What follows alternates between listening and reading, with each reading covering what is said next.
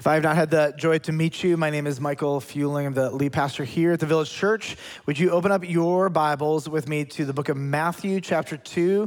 We're going to start in verse 1.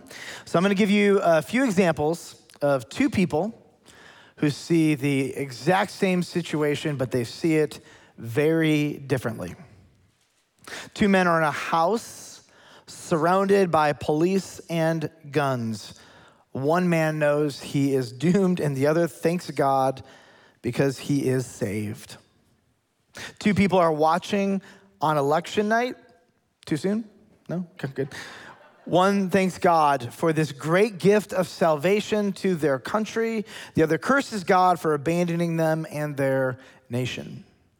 Two people see a sign in a business that says, "Wear a mask, save a life." One person says, "I trust them because they are looking out for my safety." The other person says, "Well, I'm never shopping there again."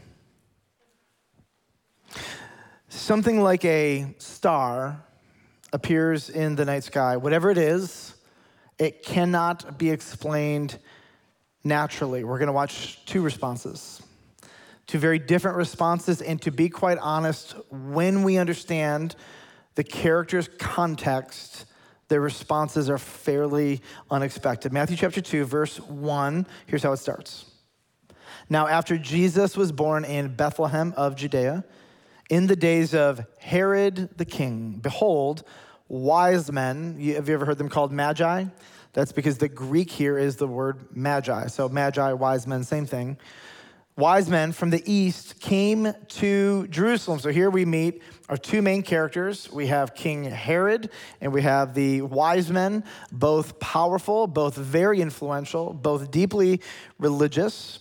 And the Magi, these wise men, gained a quick hearing with the king because of who they were. They were advisors and counselors, renowned and respected around the known world to kings and politicians. So I think for us to really get behind what's going on in Matthew chapter 2 and understanding this Christmas narrative, we need to set a little bit of context and do an overview of each of these characters. First, let's do an overview of King Herod. He is king of Judea, or king of Israel, or also king of the Jews. His area of domain and oversight is all of Judea or Israel. Herod has one large objective, and that objective is to build a dynasty in his name all throughout Judea, no matter what the cost. Let me give you some illustrations. His first wife's father threatened his power, so do you know what Herod's response to this man was? To kill him. Then that wife became a threat to his power. So do you know what his response was for her? He killed her. Then he proceeded to have 10 more wives of whom we don't know all of their fate. The high priest of Israel was a threat to his power, so he killed him. His first son, Alexander, was a threat to his power, so he killed him. His second son, Aristobulus, was a threat to his power, so he killed him. His third son, Antipater II, was a threat to his power, so he killed him. Caesar at the time said, "It is better to be Herod's pigs than Herod's sons." When Herod realized at about the age of 69 years old that his death was imminent, he ordered one of his children to gather all of the prominent men of the city and of his leadership team, if you will, and have them all executed at the time of his death. Thankfully, she did not follow through with it. So let me just ask you this. If you're Matthew and you're writing to a primarily Jewish audience, when you see the name Herod, what is maybe your Jewish readers' feelings toward him? Probably not very great. So let's go to the second group of people. Let's do an overview of the Magi, or the wise men from the east. They were widely respected Persian astrologers from what is modern day Iran. They were fortune tellers, dream interpreters, politicians, well-studied and knowledgeable of sacred writings from various faith traditions, and they were unrelenting pursuers of wisdom. So by Jewish standards, the Magi were some of the most unsavable kind of people. In fact, they would be what you would call the farthest from God, not just spiritually, but also geographically. So in the book of Deuteronomy, here's what happens. You get the emotional disposition of Yahweh to people like this. Deuteronomy 18, verse 10 says this: anyone who practices divination, check. Tells fortunes or interprets omens, check. Or a sorcerer or a charmer or a medium or a necromancer or one who inquires of the dead, whoever does these things is an abomination to the Lord. So in the Hebrew vocabulary, abomination is the strongest word of disgust that they could use. So of all of the things that God is angry at, these are the ones that kind of make it to the top. Also in this list is sacrificing children to false gods. Verse 12 goes on, whoever does these things is an abomination to the Lord, and because of these abominations, the Lord your God is driving them out before you. So let me just ask you, again, Matthew is writing to a Jewish audience, and they see the word magi or wise men. What is their emotional disposition to this group of people? Probably not great. And so converging in the birth of the promised Messiah is a group of pagan astrologers and an evil king who is killing people left and right and doing whatever he can to preserve and save his power. These wise men in verse 2, they speak, and here's what they say. And what they say is actually very funny. So sometimes when you're really familiar with the text, you kind of just have to pause, rise above it, and just remember that your familiarity is going to blind you to some of the most interesting things right in front of you. They say, where is he who has been born king of the Jews? Okay, there are a number of events in Scripture that when I die, I'm going to say, Jesus, could you replay these events? Because I want to see if the way I preach them is actually the way they happened, okay? Here's what I surmise maybe happened. Where is he who has been born king of the Jews? And Herod's response would be, you're looking at him, bro. I'm right here. Awkward. Well, this is strange. No, one who was just born. There's a star, and that was telling us it was a king, and it's not you. Did you have a son recently, by chance? No? Oh, this is getting more awkward. And then they said, for we saw his star when it rose, and we have come to worship him. I just love awkward moments like this. You know, I say awkward is awesome, because it is. It's so great. The Lord is always up to something in the most awkward of moments, I'm convinced. Let's talk about the star for a moment. This is a weird event. It's new. It has apparently never been seen before. It has caught the attention of these stargazers. As the text unfolds, what you're going to learn about the star is that it doesn't seem to act like other stars. It's actually moving, and it's moving in a way that is very unusual and very clear that something is in control of the star. In fact, the star itself seems to be summoning these wise men to a specific and yet unknown location. I imagine when they saw the star, they gathered the rest of the magi and they said, look at this. And then they proceeded to debate about its origins as they opened up holy books to figure out what religion or faith this actually referenced. All they knew is that this is surely from God or the gods. It's interesting, when they show up, they seem to know the ethnicity of the newborn king. You wonder, how did they know this? Maybe it's possible they found in Numbers 24:17 this really obscure prophetic word that vaguely resembles what happened with the star. Probably not. Maybe. Maybe the Holy Spirit just communicated to them in his own way that they were going to be going to Israel and they were going to find the king of the Jews. Maybe, but the text gives no inclination of that. Maybe, and I think this actually might be the most reasonable, they actually didn't know it was the king of the Jews until they arrived in Judea and then found themselves at the doorstep of the residence of the king of Israel. Now that kind of blows out of your mind, like what's really happening here, but it's all surmising, but it's very interesting. They're trying to figure out who this baby is. So much is unknown about their journey, but here's the one thing that we do know about these Old Testament law-breaking, non-Jewish men. They are responding to the summoning call of God. They don't know where it's taking them. They don't know how it's all going to land, but they know that God is calling them and they're following. Now back to Herod in verse 3. When Herod the king, I love how they clarify that, heard this, he was troubled, and all Jerusalem with him. So I see why Herod is troubled. There's a threat to his power. Why do you think all of the rest of Jerusalem was troubled? Well, let's just say, when Herod gets upset, heads roll. People die. You got to also understand some of the political context of this moment in time. The Jews were known to revolt, and Herod had an authority. His authority was Caesar Augustus. And Herod wanted to keep his life and his job because he had a dynasty to build. And so here's what they knew. If there was a threat of revolt, then Herod would go out of his way to make sure he quenched whatever rebellion wherever he would find it.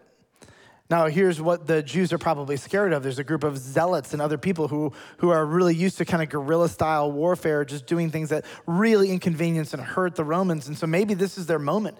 Maybe the promise that the Messiah is going to be born is going to light a fire under these zealots and these rebels, and they're going to start revolting against the Roman Empire. Everyone is troubled because they don't know how Herod is going to respond. They do know this. Herod knows there's a possible revolt, and he is going to quench it, whatever the cost. In verse 4, Herod responds. He gathers the Jewish leaders. It says he gathers the chief priests, the scribes of the people, and then he has an inquiry of them. He says, where is the Christ to be born? Where is the Christ to be born? Now, this is actually a really strange moment because he's acknowledging to them that there is a prophetic word. He is telling them, I think your Messiah has been born. Here's this series of events from these wise men and this strange star. And if they tell Herod where the baby is born, they're like giving up the Messiah. They know what Herod is going to do with this information. But they're bought and sold anyways, so what did they do? They did what comes natural. Verse 5, they told him immediately, no questions, in Bethlehem of Judea, so it is written by the prophet. Go to verse 7, then Herod summoned the wise men secretly and ascertained from them what time the star had appeared. Okay, we have a prophecy, we have Bethlehem, we have a time frame. Why is Herod aggregating all this information? To kill, which is exactly what he's going to wind up doing. All of the children in Bethlehem, 2 years old and younger. He sent them to Bethlehem, saying, go, search diligently for the child, and when you have found him, bring me word that I too may come and worship him. After listening to the king, they went on their way. Now watch this in verse 9. The text says, and behold. Whenever the text says behold, pause, get your head out of the gutter. Something's going to happen. Focus. Behold, the star that they had seen when it rose went before them. The star apparently did not bring them directly to Jesus. The star made a stop on their way to Jesus. The star apparently brought them to the residence of King Herod. And now the star has reappeared and it's moving, which has caused some debate as to like the nature. Was it an angel, et cetera? Nobody really knows. It's probably a star because that's what the text says. Verse 10 says, when they saw the star, came back, they rejoiced exceedingly with great joy. The star brought them to King Herod, and they're like, clearly this is not the place we're supposed to be. They find out they're supposed to go to Bethlehem, but the star appears again. Verse 9, behold, the star that they had seen when it rose went before them, and I love this word, until. Now the star has stopped moving at a very specific location until it came to rest over the place where the child was. And these men are about to have their lives changed forever. Do you want to know what happens next? Watch Christmas Eve 2.0. We're going to go to our so whats, and we're going to finish this text in just a few days. But I think right now, actually, before we move on, there's just some really amazing things that we need to pull from this and be reminded of. Here's the first. This Christmas, remember this, God rarely brings people to salvation in a straight line. Expect intentional, divine detours. So before the sermon, if I were to ask you a question, it'd be kind of a trick. I would say, where did this star take these magi? And your response would have been likely to baby Jesus. False. Inevitably, it did, but first, The star took them to the doorstep of King Herod. And now you have to ask the question, why the detour? And the only reasonable explanation is that when they came to King Herod's temple, they heard from the chief priests and the scribes the prophecy, the word of God, the explanation of what was happening. And with knowledge of the word of God, the star then reappears and then takes them to meet Jesus personally. Detours are designed by God oftentimes so that people can hear the gospel. As you're thinking about people in your life that you love, that you so badly want to know Jesus, and you're wondering, what is God doing? You wonder, why is God letting them go here or there and all around? And here's what I found, the very few people come to Christ in a straight line. Usually the Lord has to take them here, they hear something over here, they get a relationship over here, and all of this is often preparation for them to see, meet, and ultimately believe in Jesus. Detours are designed so that people can hear the gospel. Detours are designed so that hearts are softened. So that by the time they actually meet Jesus for the very first time, their hearts are ready and receptive. I just never underestimate when I think about the people in my life that I want to know Jesus, that God very well may be up to something very intentional, and the pathway he has them on is not my ideal pathway for them, but he is up to something. I want to share a story of somebody close to my wife and I. They're missionaries in the Middle East, and they had a dream. And in the dream, Jesus came to them and said, walk through the open door, which is kind of weird. And now you don't want to hyper-spiritualize everything. And so they're thinking to themselves, walk through the open door. Okay. So the next day, they're in a pretty major city, and there was some friends. And one of the friends says, crazy thing, I had a dream last night, and Jesus says to me, walk through the open door. And the other one says, I had a dream. Jesus told me the same thing. So what does that mean? What door? So they're trying to get to a destination in the city. There was something happening, so they had to take a detour. They went through this pathway, and as they go through this pathway, they kind of get this like fuzzy feeling, and then they look, and there's a door just ajar a little bit. And they look at each other and they say, is that the open door? Like, is that the one? And they're kind of scared because you don't know what's in the open door, right? And so they send one of the men through the open door, and he goes in, and there's 6 Muslim men on their face praying. And he says, oh, I'm so sorry to interrupt you. And they said, wait, do you know about Jesus? Jesus came to us in a dream and told us to leave the door open because I was going to send somebody to tell you about me. Now, here's my question. Jesus could have saved each one of these men decades before, and he didn't. In fact, he's orchestrating this series of events where you're like, why do you do it the way you do it, Jesus? He does it so that he gets all the glory, so that nobody could ever say that this was not Jesus pursuing these men. And in the Middle East, this is just so normal. You meet person after person after person. If they come from the Middle East, here's what they're going to tell you. Jesus came to me in a dream and connected me with somebody who shared the gospel. Now, the irony of this text with the Magi is who shared the gospel with them? Who shared the good news, the meaning of the prophecies? Herod, who I guarantee you when you die, you're not going to meet him unless there is some miraculous moment at the end of his life that no historian commented on or wrote about. The chief priests and the scribes, who ironically would be key and pivotal in ultimately facilitating the execution of Jesus that Herod failed so miserably at. And that this detour actually brought them into the presence of people who didn't believe really in the core of their hearts the beauty and truth of these prophecies, and yet they heard the word of God, they took it with them, and when they met Jesus, their hearts were prepared because of the detours. I don't know what led to these 6 Muslim men in this place, in this moment, but I do know it's a great example of you never know what God is up to in the plan, the intentional plan he has to draw someone to Jesus. But here's what I can tell you, he will always get the credit. So what, number 2? The wise person pursues truth no matter where it takes them and no matter what the cost. So both the wise men and Herod were steeped in all different sorts of false religious traditions. The wise men from the east, Herod was a weird synchronistic version of Judaism and Roman mythology, all used to basically peddle his own agendas. left him a complete slave to sin. And I want to take a moment, I want to contrast the responses of these two people who come from such false worldviews and religions to the very same events, a star, a prophecy, and Jesus himself. For Herod, truth was a threat to his power. And here's what we find. There are so many people antagonistic to Jesus, are there not? And they're antagonistic to Jesus. I think on the surface, many of them just believe he is not who the Bible says he is or who Christians say he is. And that's true, and they're convinced.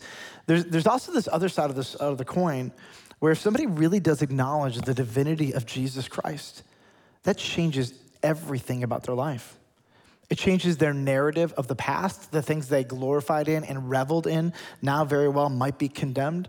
The narrative that they committed their life to up until that very point, they would have to say, I was wrong my whole life about what is true and real about my nature, about who God is and the plan of salvation in the Bible.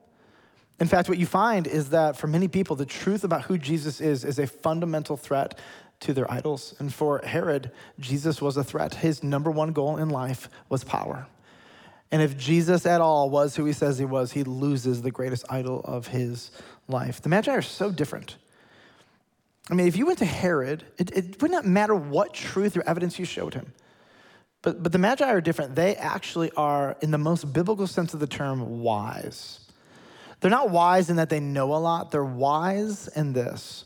They apply the truth.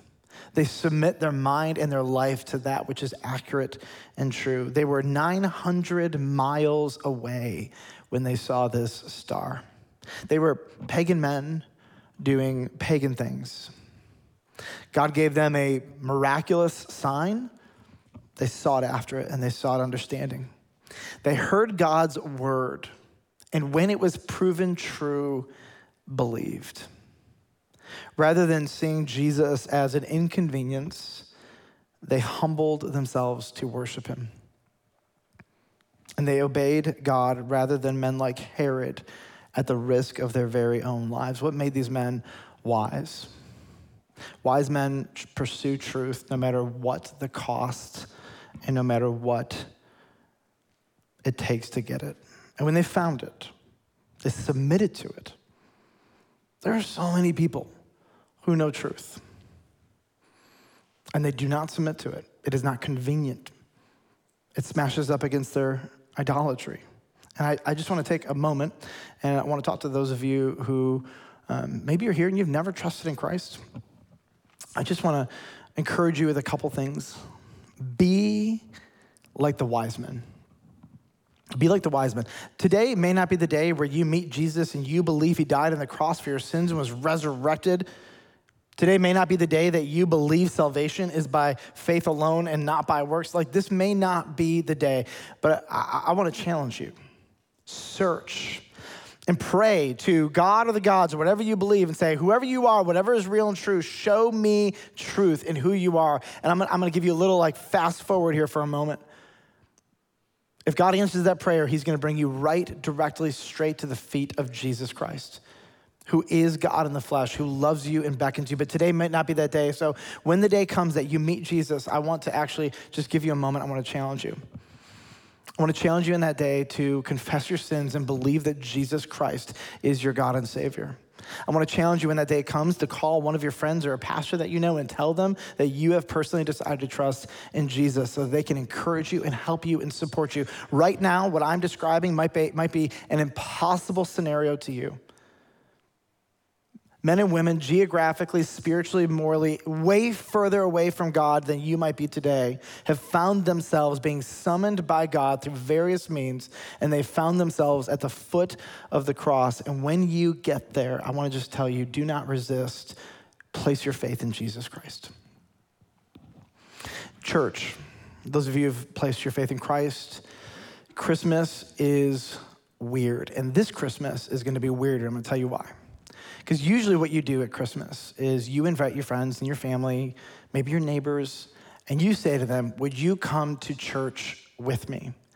And I don't know if I've ever told you this, but let me tell you my experience on a Christmas Eve service. It is not unusual that 40 to 60% of the people in all of our Christmas Eve services I have never seen before.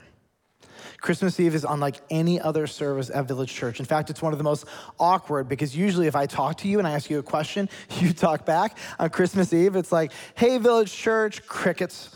Merry Christmas, crickets. They don't know me. They don't know this place. It's all a little bit awkward for them. And so because of COVID, we have 3 services, but they're filled up already. And so a bunch of you are going to be online watching. And so it's already weird enough to say, hey, family member, friend, neighbor, people we're celebrating Christmas with, do you want to come to church with us? And they're like, no, or yes. It's all weird, no matter how you slice it.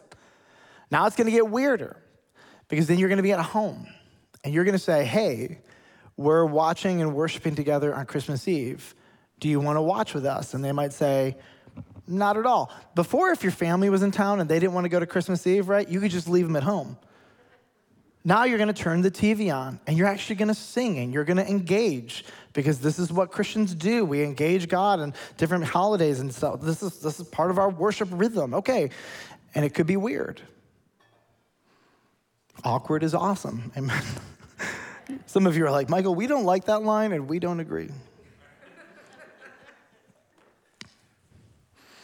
For some reason, Christmas is this really strange time where family feels an unusual freedom to express their disagreements, particularly about religion and politics. And this year, all of that is heightened. You're going to have interesting experiences where you might even just innocently say to somebody in your life, Merry Christmas, and they're going to say Happy Holidays in return, and they're going to do it with a scowl just to make the point known that they disagree with you. This is a very awkward time, and I think there are many Christians who in the past we've treated stuff like Christmas Eve services and holidays and all this stuff almost like we're God and we're responsible to save people, and if we learn something from the Magi, you're not going to save anyone. God is the one who saves, and he is up to something. Your job is to be gentle, loving, kind, and to share God's word with those who are willing to receive it. In fact, sometimes you invite people to Christmas Eve services because it's really an unusually awkward thing for you to do it, but they'll listen to a preacher do it, okay? But we create environments where we have the opportunity to open God's word with them or for them and in front of them. And I want to just challenge you this Christmas. There might be some of you who have to take very different postures than you have in the past because all of the tensions around most things religious and political right now are more heated than they ever have been. And so your challenge is to be loving and patient and gentle and kind, never forgetting that our God is one who orchestrates people's salvations at his own pace, never at our pace. Amen on that one, right? But at his own pace. And as their hearts are tender to the gospel, you'll notice and you'll be given the opportunity to engage. Be patient, be tender, be calm. Because God is at work and God is saving people. 2020 has been this incredible, incredible year where we have just never seen more people searching and interested in God. People are asking questions. Some people's hearts have gotten harder, but many people's hearts have gotten softer. And we want to take advantage of this, not by being bullies, but by being gentle and kind and loving and creating spaces in our life for people to hear the gospel. Village Church, this could be one of the most fruitful holiday seasons we've ever had. God used, interestingly enough, the Magi's pagan practices to bring them ultimately to salvation. I would never imagine that God would enter into their star reading, which is illegal in Old Covenant law, ultimately to use the thing that is illegal to draw them to himself.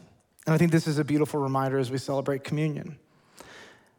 The blood of Christ reminds us that it does not matter how dark the sin, it is powerful enough to cover it. These are men who, according to Old Testament law, should be executed or kicked out of the land. That is how the law feels. In God's eyes, morally, they would be an abomination. And yet the blood of Christ is big enough to cover them. It's strong enough to cover whatever their rebellion is. I cannot tell you how many times people tell me they believe in their head, Jesus is God, Jesus died on the cross for my sins, he rose again from the dead, and then here's what they tell me, and I just like wish I could change this in people's brains. They say, I'm too far gone. I don't think God can forgive this one. Yeah, that's good for you guys. You're not as bad as I am. And I just want to say, if God can forgive Magi and the Apostle Paul and murderers and thieves, the list goes on and on, surely the blood of Christ is powerful enough to cover your sins. And so maybe you are here today and you have believed this lie. You believe in your head, you want to get your life right, but if you just only knew what I had done and the life I've lived, could God ever forgive me? And it's like, yes, yes, yes, yes, yes. The blood of Christ is powerful enough to save Magi, it can save you. If it's powerful enough to save those who would be an abomination before the Lord, it is powerful enough to save you. And so we're going to celebrate communion in just a few moments. In fact, you can look under your seat. There's a cup with juice, and there's a wafer on top. If you just pull off the paper, the film on the top, you'll see the bread and the juice there. As we come before the communion table, this is just a great moment for us to remember that the baby was born to be crucified. And the crucifixion culminated with the resurrection, a validation that God has accepted the payment for anybody who places their faith in Jesus. This is an opportunity to remember that no matter how terrible you have been in 2020, if you have believed in Jesus Christ, there is now no condemnation for those who are in him. 2020 is a brand new start. I love this. The mercies of the Lord are new every single day. You might have been the worst human yesterday, and today the mercies of the Lord are new for you today. I think some of you, before we take communion, just need to be reminded today is a new day. The blood covers the past, the blood of Christ covers the present, and the blood of Christ most certainly covers all the dumb stuff you have yet to do in the future. There are a few questions that we answer for people to be good hosts when we partake of communion. One of them is, what if I come from a different church? Can I take communion with you? And our only requirement is that you have personally trusted in Jesus. Some of you have kids in the room. Can my kids take communion? If your kids have personally trusted in Jesus and mom and dad, you approve, then definitely. If you're here and you've never trusted in Jesus, what do I do during communion? Our simple ask is that you not partake, because this partaking is a nonverbal proclamation of a personal conviction that Jesus is your God and you believe he died on the cross for your sins and was raised from the dead. And if you're not there yet, we're just happy you're here and nobody will look down on you or judge you. So let's have a time of silence, and after that I'm going to read scripture, and then we're going to partake together as a symbol of our unity in Jesus.